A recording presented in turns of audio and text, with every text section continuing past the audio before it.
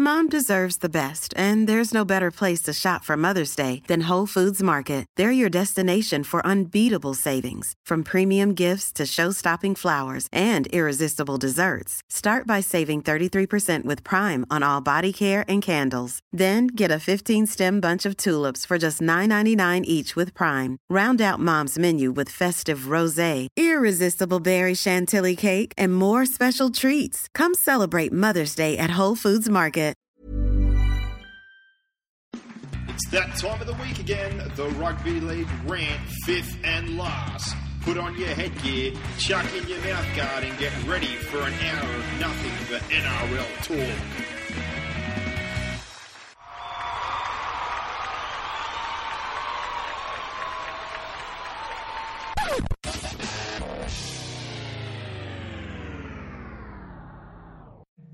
Alrighty, we're joined now with a very special guest, Paul Kennedy. He does 6 to 9, the breakfast news in ABC. He's a journalist. He's also an author. He's wrote a book, Storm Cloud. It's the Melbourne Storm, The Demise and Resurrection. You've also directed a short film, I'm sure, called The Drug Game, about a local club you played for and getting rid of the drug culture down there, and co-wrote a book about the Catholic Church and sex abuse. So, mate, you've definitely got yourself around a lot of issues, but this one in particular, what made you want to write this book? Well, halfway through last season, I saw a snippet in the paper about the player agents were finally sanctioned once and for all for the Melbourne Storm situation that blew up in 2010, and I just made a couple of calls to some people. It just intrigued me that it was sort of like the final sanction, I guess, on people who were involved. And I really, as a lover of sport and a sports journal, it intrigued me that I really didn't know as much as I would like to have known about what went on at the Melbourne Storm. And having a longer sort of, I guess, admiration for the Storm previous to the salary cap scandal, and being a Melbourne person, I knew about the 99 premiership, the tougher times that followed that, and the constant struggle that the teams had being a rugby league team in Melbourne. I just thought that the story needed needed telling, I guess. So I put my thinking cap on and thought that would make a good book. And then that was just before the finals. I'd sort of decided that the book would go ahead, and then of course the Storm won the premiership, so that sort of spurred me on. There was another chapter right at the end of what is almost an unbelievable story of modern sport, and how a News Limited owned franchise has been on such a roller coaster ride. So away I went and started doing interviews. Very much so, and I'm guessing this is just one of those stories that, regardless of whether you're involved or not, if you're a sports fan, it's one of those ones that you'd really want to hunt down and try and shed a little light on. And myself, I forgot to mention before we kick this off, I am a Melbourne Storm supporter, even though I am born in Penrith. I bleed purple, and I must say, from my perspective, this was an absolute outstanding read for someone who was only 8 years old at the time of their inception. So to be able to look at somewhat a timeline and all the controversy leading up to this point, it was a very eye-opening read for me. But the other thing is just how long did it take you to gather all this information? Because you've got, there's quotes, emails, letters, interviews, just some general conversation, and probably some detail in there, I suppose, that people probably wouldn't want to disclose to you, or, there's some touchy points in there. Obviously, It was a pretty big issue, but just how long of a timeline did it take you to kind of gather all this and put it together? Well, it was a hectic time, I guess, all through for the postseason, and then all through last summer was my main research time. And it was just a matter of putting my head down and getting as many interviews done as possible. And for some people, I guess, you're spot on. Some people didn't want to have things revealed and gone back over by a journalist, but it surprised. A lot of people did, and a lot of people involved in the club felt like they needed to pass on their information and and explain what happened there. So people do want the truth to come out, and For some people, probably some people who were involved in the club, whether or not they were quoted in the book or not, I think it was maybe a little bit of a worthy thing to go through to maybe put a full stop, and that was a quote from a couple of sources, was they'd like to see this thing in print and they'd like to maybe put a full stop on it so that the club can finally move on and not be worried about more books, although it's not to say that there won't be more stories written about it. Definitely. What about in comparison to your day-to-day sports writing, Paul? Like, what's the comparison like to writing a book? I know you constantly hear journos, in Sydney, and I know in the NRL. I'm not sure whether it's a problem in the AFL, but just access to sources, information. When you're trying to compile a story or information, did you find a difference between a day-to-day article and that of a book, or was it easier?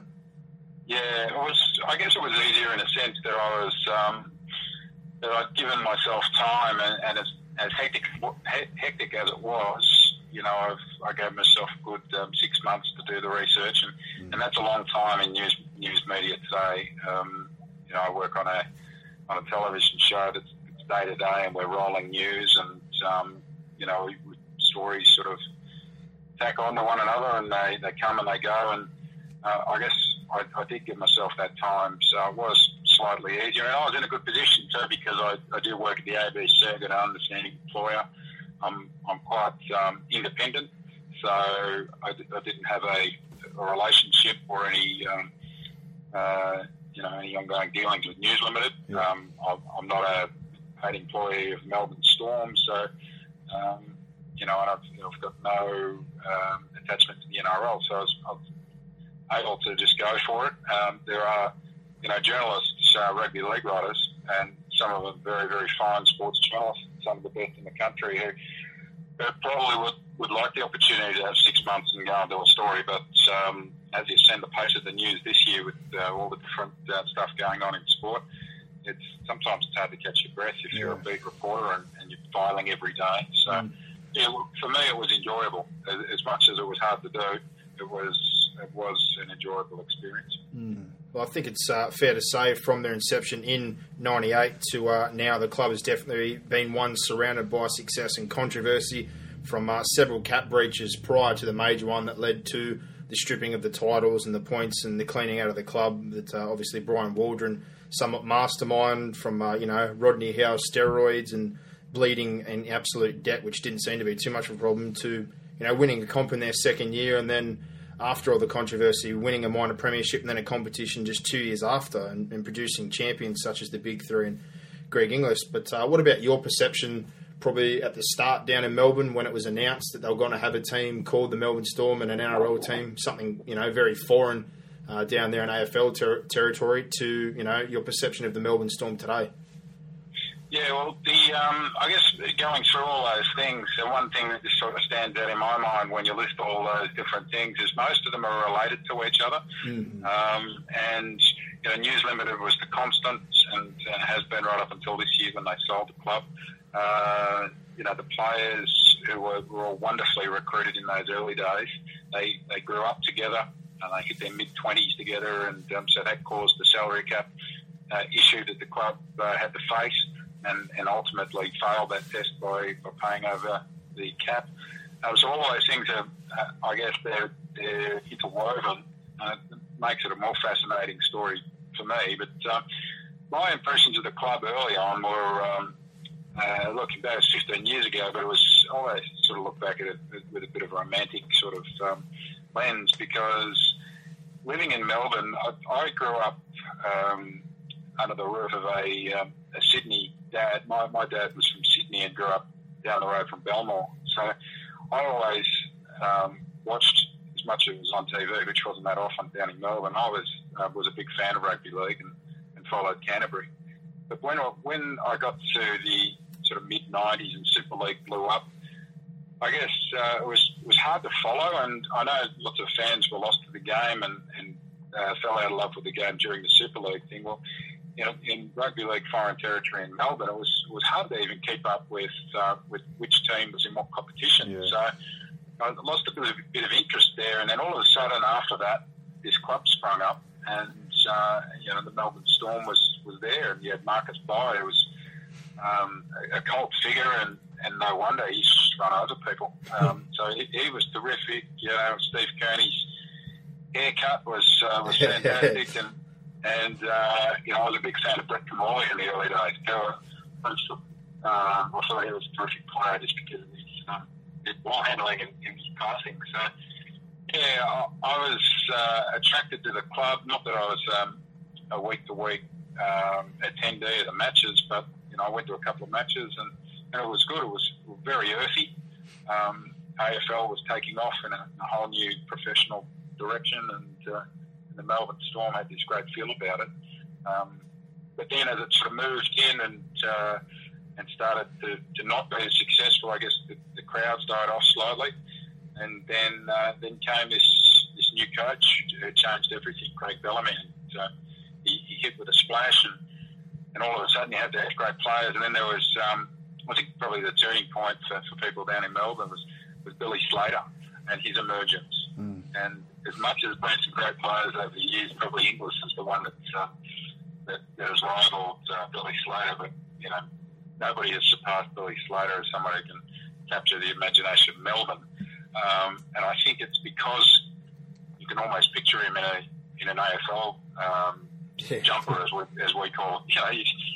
He's got a great side step, and I don't have to tell you how great he is to watch. So for me, I started to really watch them a bit more closely, and then as they sort of moved into that successful period, they had a bigger appeal, a broader appeal. Brian Waldron did that. He was brought in. We knew Brian Waldron in this town because of his place at the St Kilda Footy Club.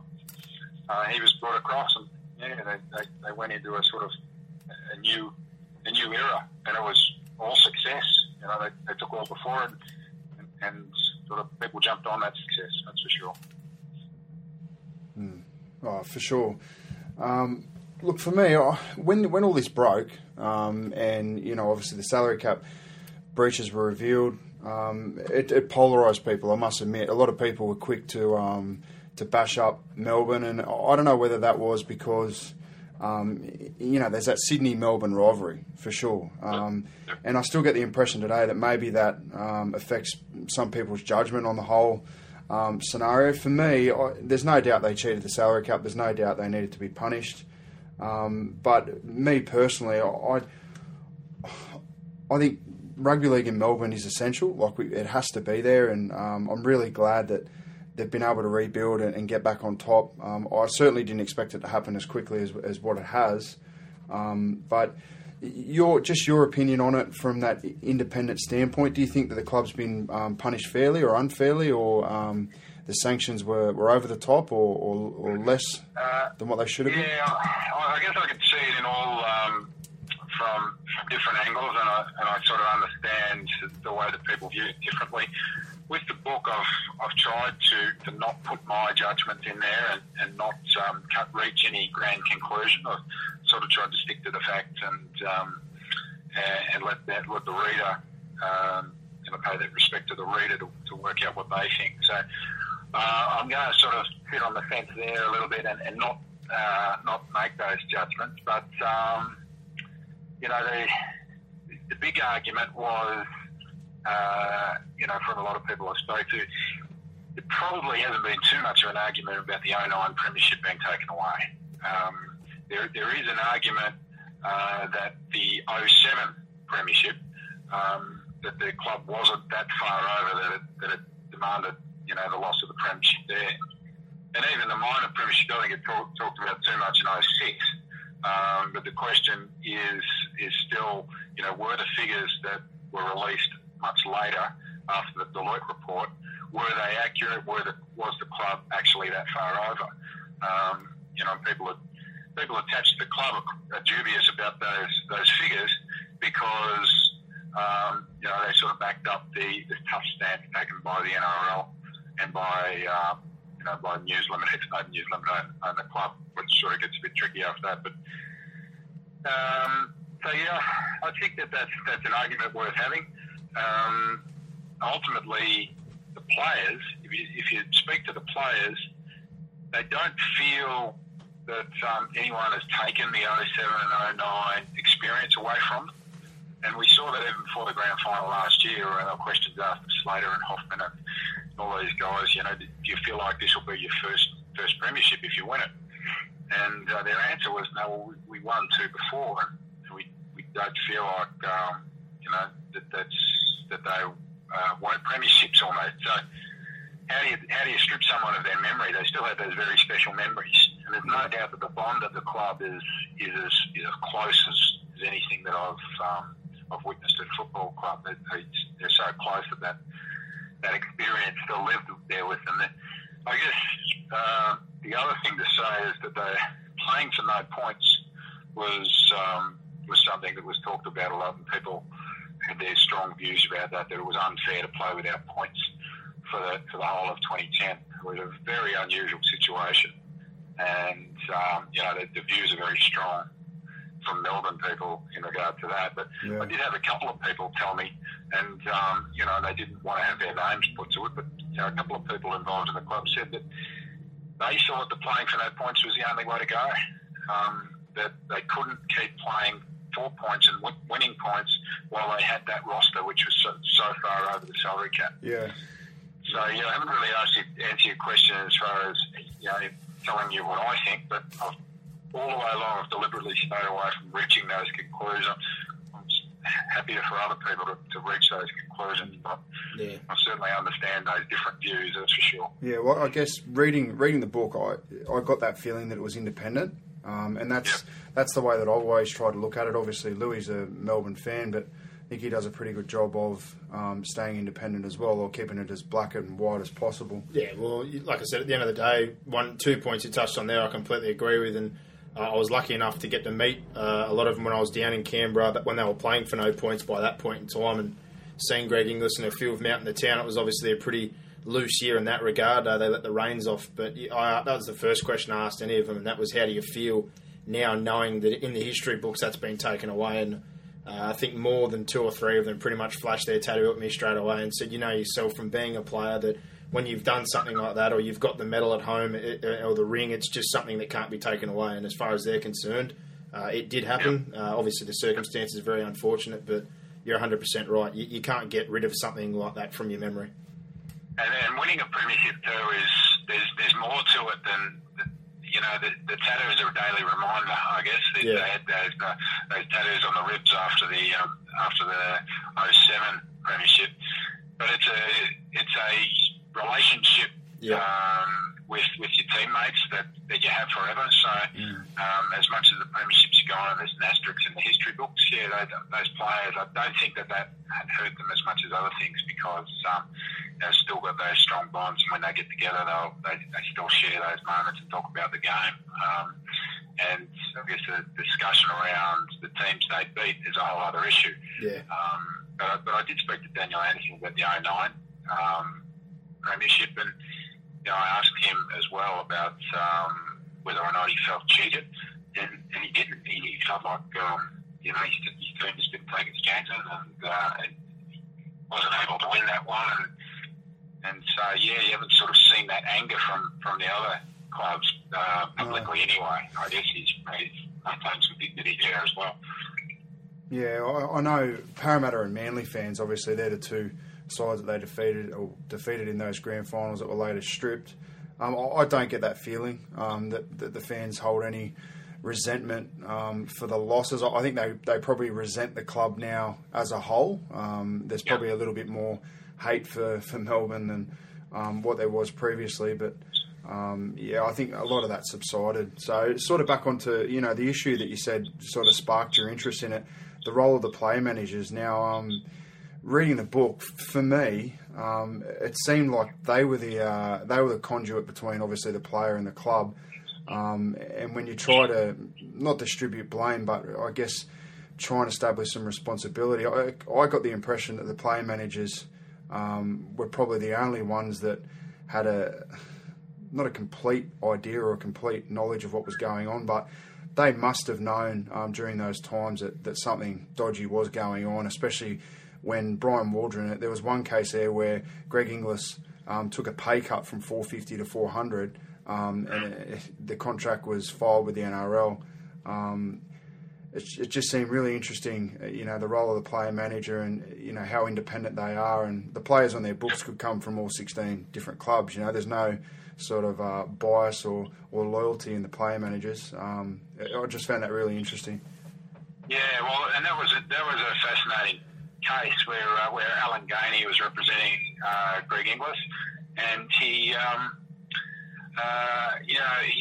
was in a situation where he thought that Inglis might go the way of Gasnier and head overseas or follow Sonny Bill Williams and leave his management and be managed by Kurt Onassis. So that was when it all happened, and he wasn't up for negotiations of a contract for another little while, but Wildron contacted him and said that we need to look at Greg's contract. Well, Alan Gainey at that stage had a couple of concerns. One, to keep his player, and two, to get his best deal possible for his player. So, they're at the centre of everything in salary negotiations. And, probably outside of Ian Stewart, who's the long-standing salary cap auditor for the NRL, these guys know as much about what goes on as anyone. And in fact, as I sort of write in the book, they use that to their advantage in negotiations when they're trying to get the best deal for their players, and they play clubs off against each other, and clubs do the same thing. So they're full-on negotiations, but I guess that maybe the one point, and the thing that I learned through this whole process and doing all the research was that maybe the agents are a symptom of the system. Yeah. And not so much a cause. And I guess some might disagree with that, but they can only do what they can get away with. Yeah. And it was put to me that agents push the boundaries, and in the same way that coaches will push the boundaries with the laws of the game on their on-field tactics, or the way that the referees are interpreting a different law of the game, that they push the boundaries, and I guess it's up to the game to enforce its laws, and they can only do what they can get away with. Yeah. So it's a complex thing, but I hear what you're saying for sure. Mm. So the player payments, like if let's put ourselves in player X's situation, and money's falling into your account that's not from the club or from wherever your normal payment comes. I know Hartigan went in and challenged the players once all this broke, and said, well, who do you think was putting the money in there? The fairy godmother, and the players sort of said, well, we thought they were TPAs. So accountability is really difficult in this situation. I mean, and in the Deloitte report, obviously, a lot of the players stated that as well. They thought that the money was from TPAs, not obviously something that wasn't, a part of what was on the books at Melbourne. So really difficult situation to sort of make anyone accountable. That was the other part of it that I found really interesting, and found it hard to put the book down. But well, it is an interesting one. But most of those, when they say that they thought that they were third-party agreements, a lot of that cash was. A lot of the money that you see these grand figures of X amount over the salary cap, large chunks of that were in those third-party agreements. Now, the breaches came when the club, through Brian Waldron, guaranteed the money in the side deals. Yeah. So the side deals were for Inglis, Smith, and Slater, and they were large third-party agreements. And I would find it difficult to see anyone that doesn't think that those guys deserve third-party agreements. Yeah. Because they're the people that get people through the gates, and they get them watching on TV, and you talk about three of the great players. So third-party agreements are critical, but at that stage, you couldn't. There was a rule that the club could not guarantee them officially in documentation. And for the players, it is difficult because and I quoted Mark Gasnier's book, Andrew Webster's wrote with Gasnier, about how he had third-party agreements in place during his career, and then he realised that the money wasn't coming through from these companies that had offered him money through TPAs. Yeah. And, he had financial commitments that he couldn't meet because the money wasn't there, and these companies turned around and said, oh, sorry, we haven't got the cash. Well, you can see why players and agents want to get that money guaranteed, but, it's, the rules are there, you couldn't guarantee them. Since slightly changed, I think I haven't looked at it forensically in the last year, and I know that the league's considering salary cap changes, but certainly they loosened the marquee player allowance so that there could be some more money guaranteed for the players. So it's slightly different now, but back then you couldn't guarantee that the TPAs, and Brian Waldron did. Yeah, definitely. What about the CFOs, mate? Waldron went through 3 of them while he was there. It must have been a really difficult situation for those guys, and especially when the majority of them would have known that the cheating was going on. And then there was some email exchanges in there that were hostile and met with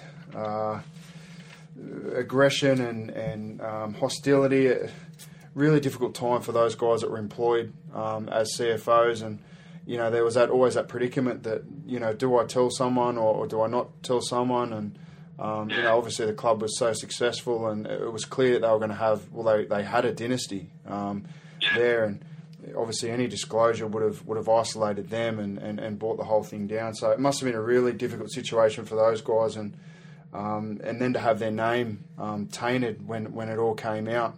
It must have been really, really difficult for. I think it was Vale, Hansen, and Gregory were the 3 guys, and I think it was hard for them, and they had their decisions to make along the way, and there was a lot of pressure. The email exchange you talk about paints a good picture and gives you a good window into the pressures of professional sport. Yeah. That it's not just about training and playing. There are these issues to deal with. And, it was a tense time because the Storm was so successful in recruiting in those early days, getting Cronk, Slater and Smith together, and then Peter O'Sullivan recruiting Greg Inglis, and Israel Folau came out, and not to mention people like Matt King that they were able to get through, and Brett White, and the list goes on. So they were terrific at developing players, and picking players and getting the best out of them, and part of that, a lot of that is Craig Bellamy's expertise as coach.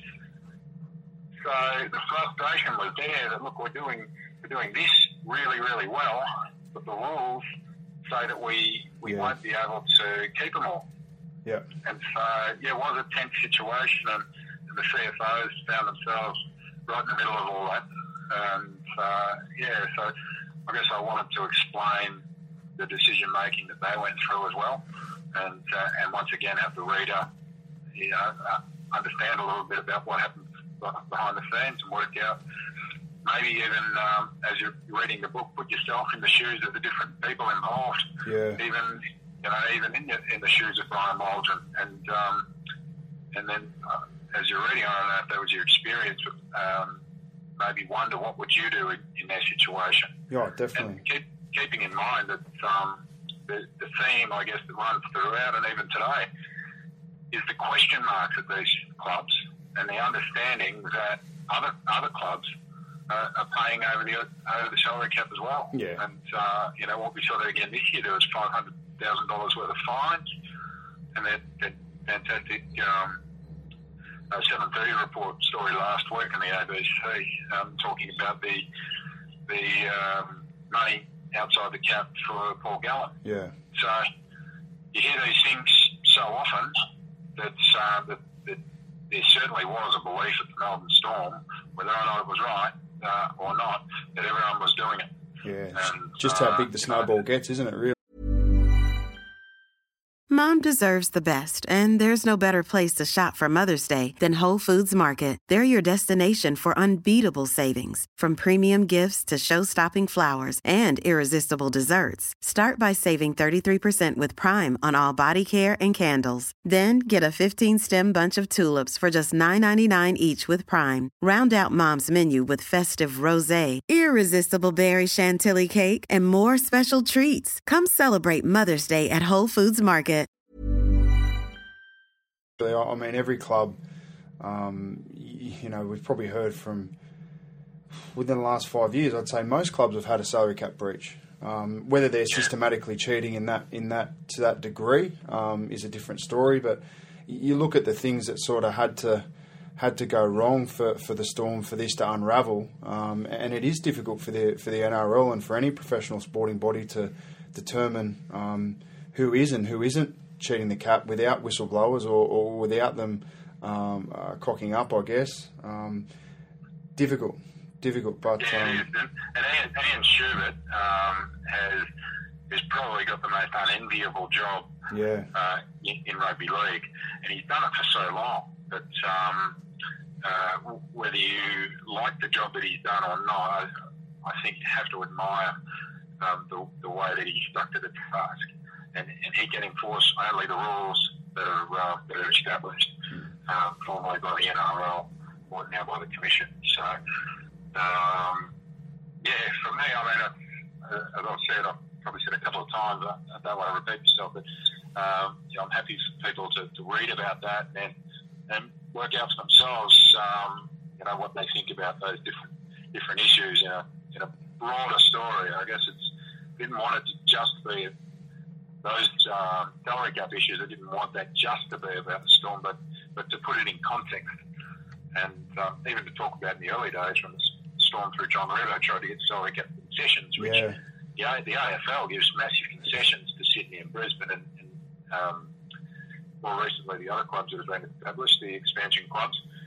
Well, Melbourne Storm didn't get those salary cap concessions, so there is even that sort of resentment from the Storm early on. But you can understand why the other clubs pushed back on it in those early days, because Storm won the 99 premiership. Exactly, and they were saying, well, you guys have won a premiership, now you want more concessions. Well, how are we going to sit by and accept that? Yeah, I think that was also a reason why the NRL had to bring in a commission to have that independent body and independent governance. And, I'd almost guarantee that if the commission was in place at that point in time, that the Storm would have got cap concessions. And, I think for any expansion team that comes in later on, and as you said, you see it in the AFL, they'll definitely get concessions, and you need to make them a viable part of your competition. Yeah, and John Quayle was interesting. I mean, once again, News Limited is the big factor there. That clubs that were probably still reflecting on what happened with Super League were anti-News Limited as well. And I thought, here's this club owned by News Limited now half owning the league. So I know there were all those issues. John Quayle was interesting to talk to. He was, a visionary in the game, and he said that if he was in David Gallop's position around that sort of 02-03 time, then he would have given salary cap concessions to Storm. But then once again, David Gallop was in a tricky situation. It really wasn't up to him, because there was a partnership, and all the other clubs essentially had to agree to it and understand. So he was caught in the middle in that particular one, I think. What about Brian Waldron? I mean, he was painted as the king rat.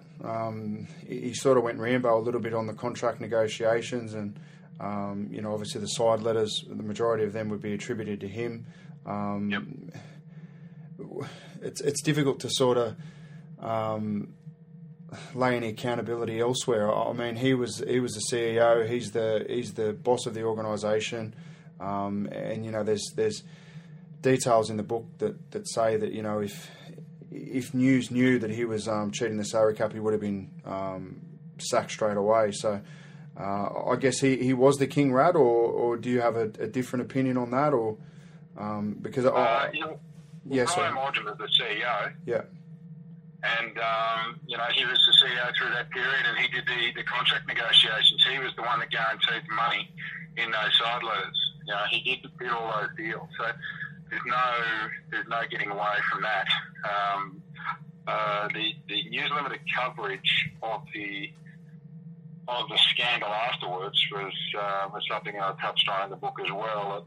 There was a lot of hysteria there, and he was painted as a chief rat. And they also said that News Limited mastheads were running with stories that the Storm 5, those 5 people have been named, including Brian Waldron as the so-called King Rat, were facing up to 10 years jail. That was one of the headlines. Now, Brian Waldron's culpability in the overpaying of players is something you can't really argue against. That's a fact. But there were no charges laid afterwards, and the Victoria Police decided not to lay any charges. So not only did they not get 10 years jail, but there were actually no charges, and not even a misdemeanor that was put on any of those 5. So I'm not trying to minimise the blame on Waldron, far from it. But what I wanted to do with the book was to put everything in context, and then have people sort of understand the broader story, the pressures that this guy was under, and not just have that tag of King Rat, but explain what happened, the position he was in. And the fascinating thing for me is that Brian Waldron has maintained his silence ever since, very publicly. I mean, he's tried to get on with his life. He's got a couple of kids. He coaches footy. He's stands on the hill and watches the football in the amateur competition. Aussie rules on that. Yeah. And and he's back in business, working with some friends and some colleagues that he had at the Security Footy Club before Storm. So, absolutely fascinating to me that he hasn't said more. But it's my understanding that he doesn't want to be a feature in the newspapers again because of the storm, pardon the pun, that went down in the media after the scandal. Yeah, well, that's the kind of thing for me, I suppose. Being a Melbourne supporter at the time, he was labelled as this and that, and he was all in the papers, but we never heard a single word out of him. It was just absolutely blew my mind that he virtually ghosted it. I think, from if memory serves me correctly, he was about to head off and help the Melbourne Rebels. He'd already signed. Yeah, he was signed to go to the Melbourne Rebels, and then after this went down, the bloke just went absolutely ghosted it. I was dumbfounded and haven't seen him since, which was going to be one of my questions. I'm still sitting here today wondering what he's been up to or where he disappeared to. It just absolutely blew my mind. He works in a clothing apparel company. And as I say, he's still got those business relationships that he formed when he was the CEO, football manager and CEO of the St Kilda Football Club. Yeah. He's got a strong group of friends, as I understand, and he's also, he's got a good, strong family around him as well. So, and perhaps that's what's made his decision not to get back into public life or to come out and maybe write his own book and do a big tell-all. He doesn't want to drag his family back into the spotlight. Yeah. Because, as much as he was right at the centre of this, and a very, very big personality too. A guy that was happy to play centre stage when he was the CEO of a team that was flying. As much as he was all that, he's also a guy that's got a couple of kids, and he wanted to protect his family when it all happened. But fascinating character and an intriguing man. Yeah, it's funny how in a situation of unethical, that is unethical, becomes morality comes to the head of it. It's interesting when I was sort of reading the book, and I thought they were the reasons why he sort of didn't or he's maintained his silence.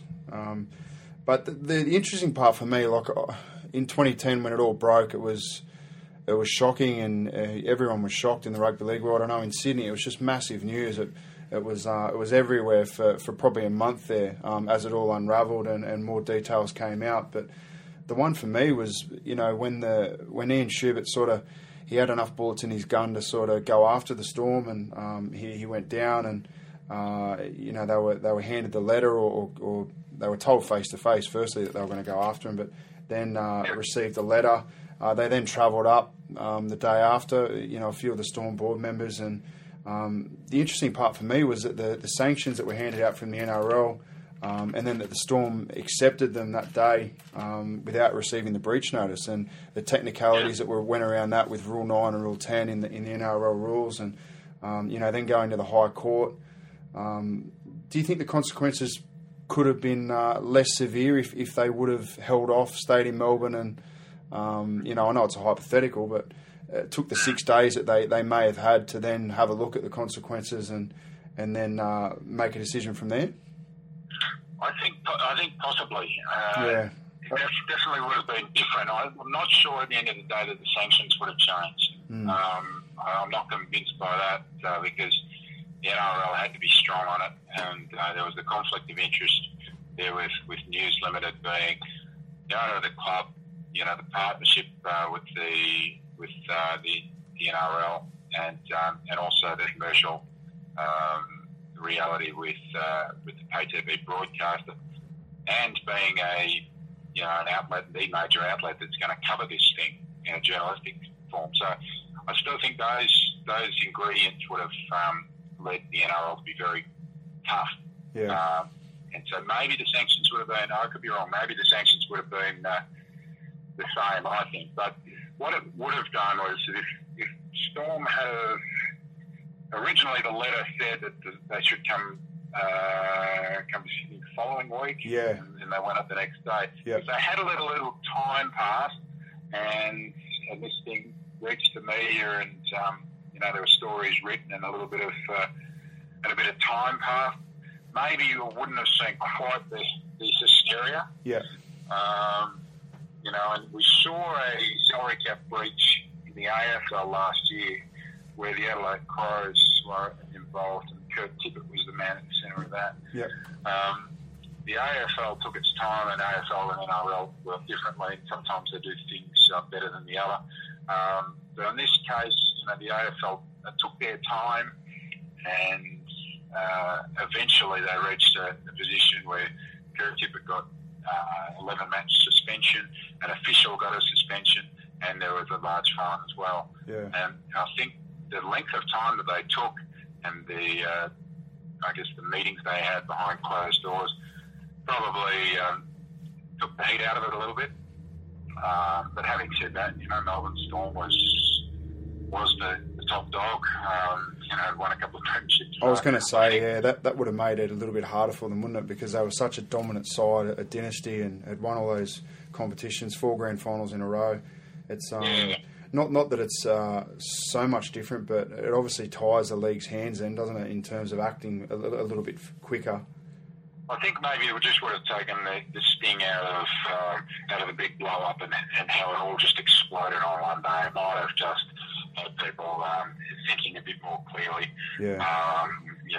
Storm may have got some legal advice, and maybe something might have been different. But the chairman at the time was Rob Moody, and he's a guy who teaches ethics.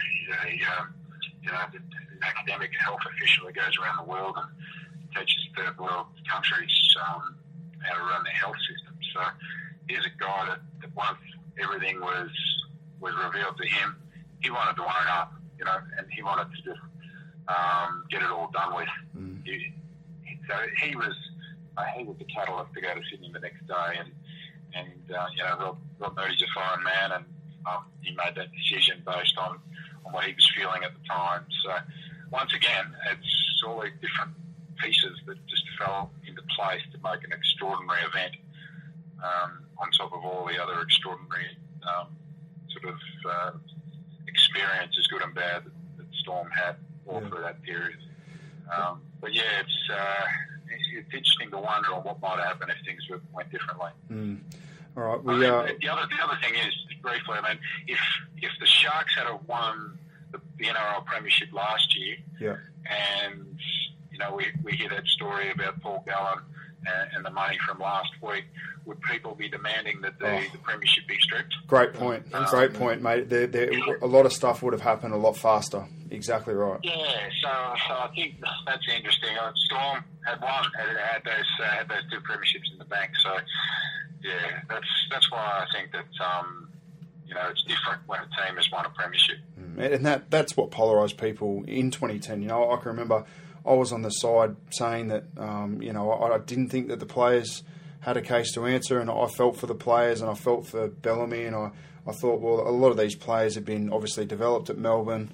They'd taken a gamble on a lot of these guys that had turned into, they're now going to be future immortals, Inglis, Slater, Smith, and Cronk, ridiculous their ability. And I know a lot of people that still think that, they're still gaining an advantage out of, the cheating that came to a head in 2010, but it just polarised people, and it still does, and it's interesting. And I know Louis doesn't like to say too much because people hammer him about being biased. But for me, I really can't see how Craig Bellamy would have known about the cheating. I mean, in a lot of professional sporting organisations, there's not a detachment, but there is certain. You know your job description. Craig's job description is to coach the team and get results on the field, and the job to manage salary and the salary cap itself is the job of the CEO and the financial officers. So I sort of don't attribute any blame to Bellamy, and I think the majority of the players ended up being the victims of the whole situation. Yeah, well, it's for people to read, I guess, and that's the main reason that I've approached the book the way I have is not to come to any judgments and not to have any grand conclusions or to call anyone names or anything like that. Just to write what we know, write what I was able to find out, and people can come to their own conclusions. And I think that's probably the best way for me, anyway. It's the best way to watch sport and read about sport is to learn as much as I can and enjoy it. And then when there's a troublesome situation, read about it and make my own opinions and have those discussions as well. I am interested in how they developed the Storm supporter Louis in Penrith. How did that happen? Mate, as you do when you're a young bloke, like I said, I was only 8 years old when they were incepted into the comp. Your attention span's not exactly great, as you can imagine, as a young bloke going to Penrith Park and watching the Panthers, but I don't know what it was. I just never seemed to be too enticed by them. I was probably more a follower of Canberra at a younger age. I like Mal Meninga and Ricky Stewart, so it was a bit of a coincidence I ended up heading down there for 20s. But Melbourne came in. I absolutely loved Glenn Lazarus as well. He was probably my favourite player as a young bloke. And they formed up. They got the Thunderbolts. It all kind of come together. I liked Stephen Kearney and Tawira Nikau, and the love affair just started from there. And currently where I'm sitting, I'm staring at the 99 jersey on the wall, the 2012 one, and I also have the 09 and the 07 regardless of what's happened. So, well, the 99 premiership just doesn't get talked about enough. No, it doesn't. It was an unbelievable game.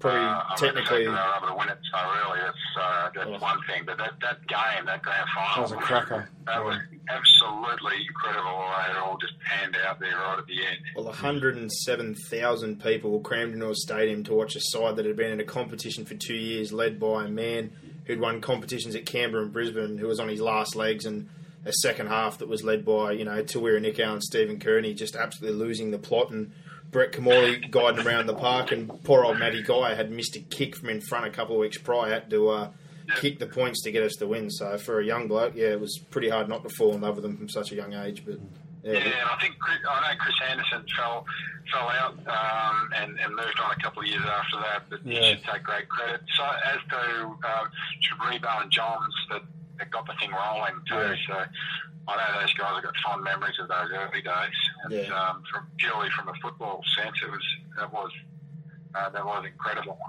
So yeah, probably won a few fans early on. I got a 5-year-old son who barracks for the Brisbane Lions, so that'll probably hit. Someone will ask him one day why he barracks for the Brisbane Lions in a Collingwood household, but he likes the Lions, so he loves Jonathan Brown. Well, you've got the same problem here. The bloke sitting opposite me may work at Penrith, but he goes for the Gold Coast Titans. So you put that one together. Oh, yeah. He's a lot older than me, and they come along a lot longer after the Storm. Yeah. Yeah. Now, who do you think who are you backing for the premiership this year?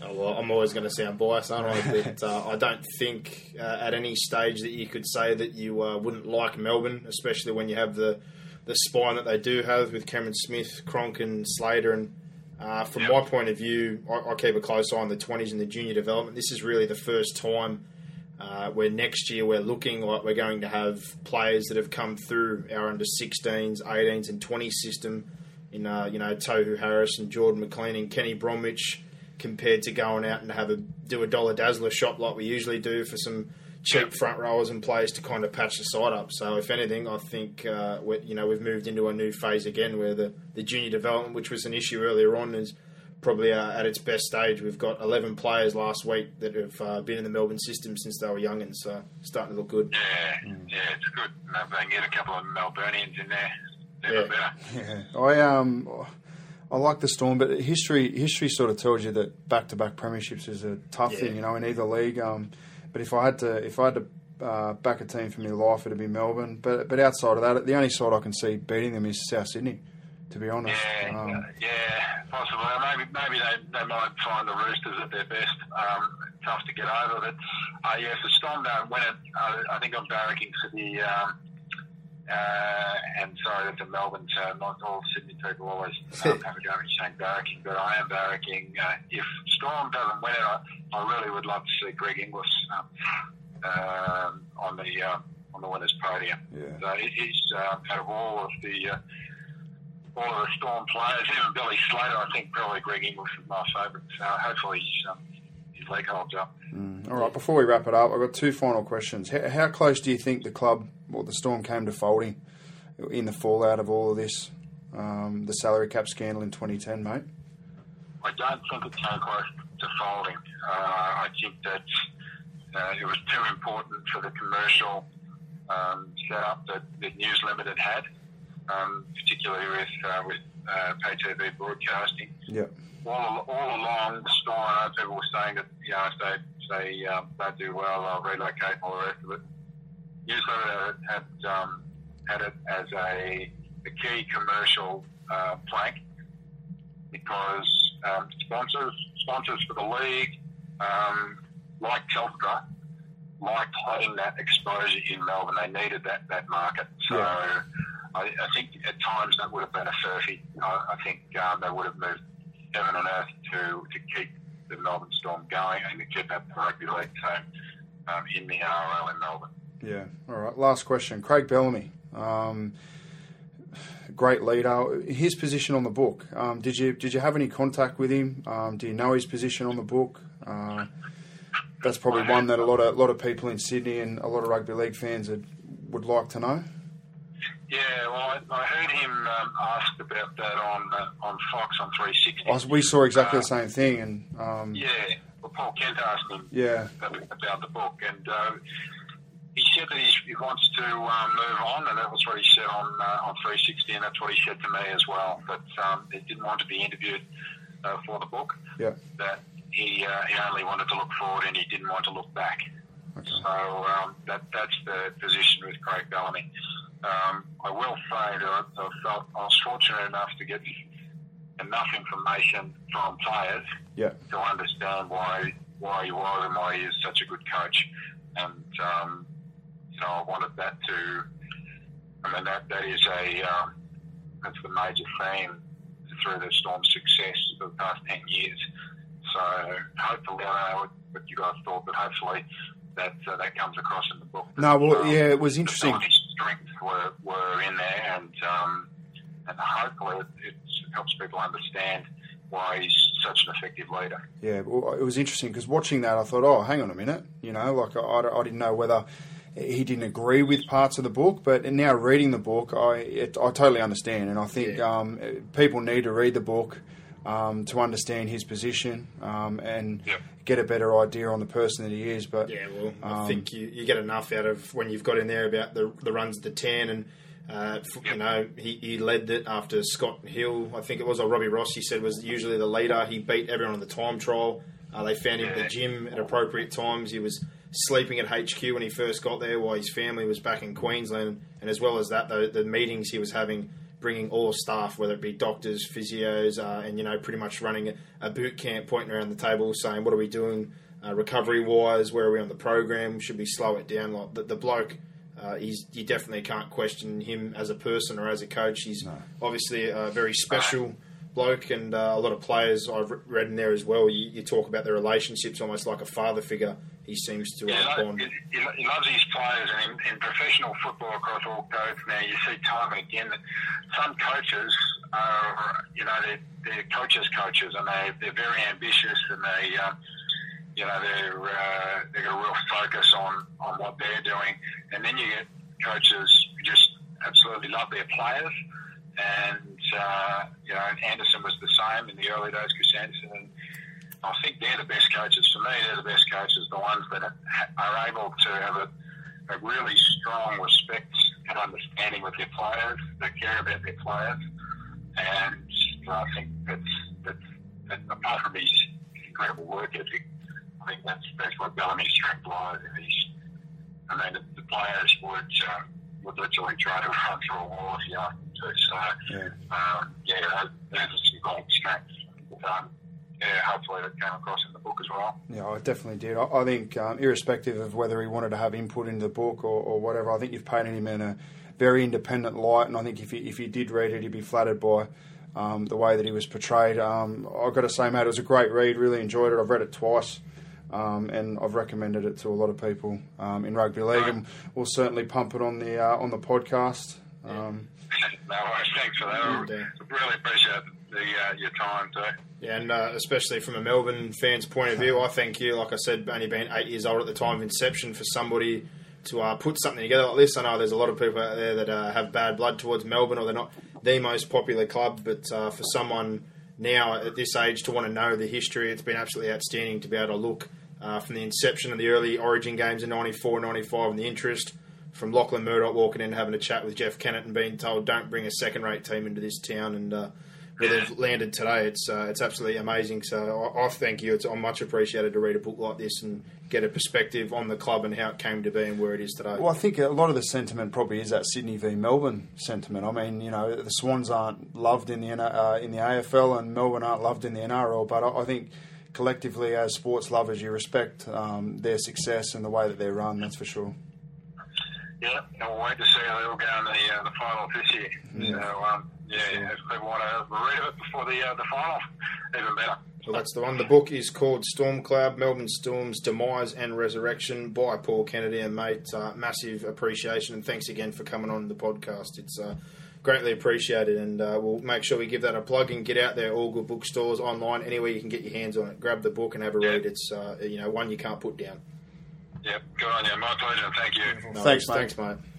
And that concludes this special one-off interview with Paul Kennedy, the author of Storm Cloud, Melbourne Storm's Demise and Resurrection. And this one is definitely for everybody, if not just Melbourne fans. Obviously, I'm a Storm fan. People may seem to think this is a bit of a biased point of view, or wanting to get him on for that reason in particular, but nothing to do with that. This is a man who works in Melbourne. He's obviously grown up in Sydney around the football, but has much more of an AFL background and works for the ABC, so no ties to News Limited, the Melbourne Storm, or any parties involved with the club. A complete black and white view, and a great insight to what went down for a lot of people that are probably sitting around wondering what did happen in 2010. So we'll be plugging this one for the next couple of weeks. Get onto it, have a listen. Great podcast, and a great man, Paul Kennedy. The book is outstanding, so get your hands on it at all good bookstores, online, anywhere you can. Big thanks, and tune in next week for the podcast. Have a good one, guys. Bring it on. Give us more. Give us more. Where are you going? What's going on here? Is that it? Is that it?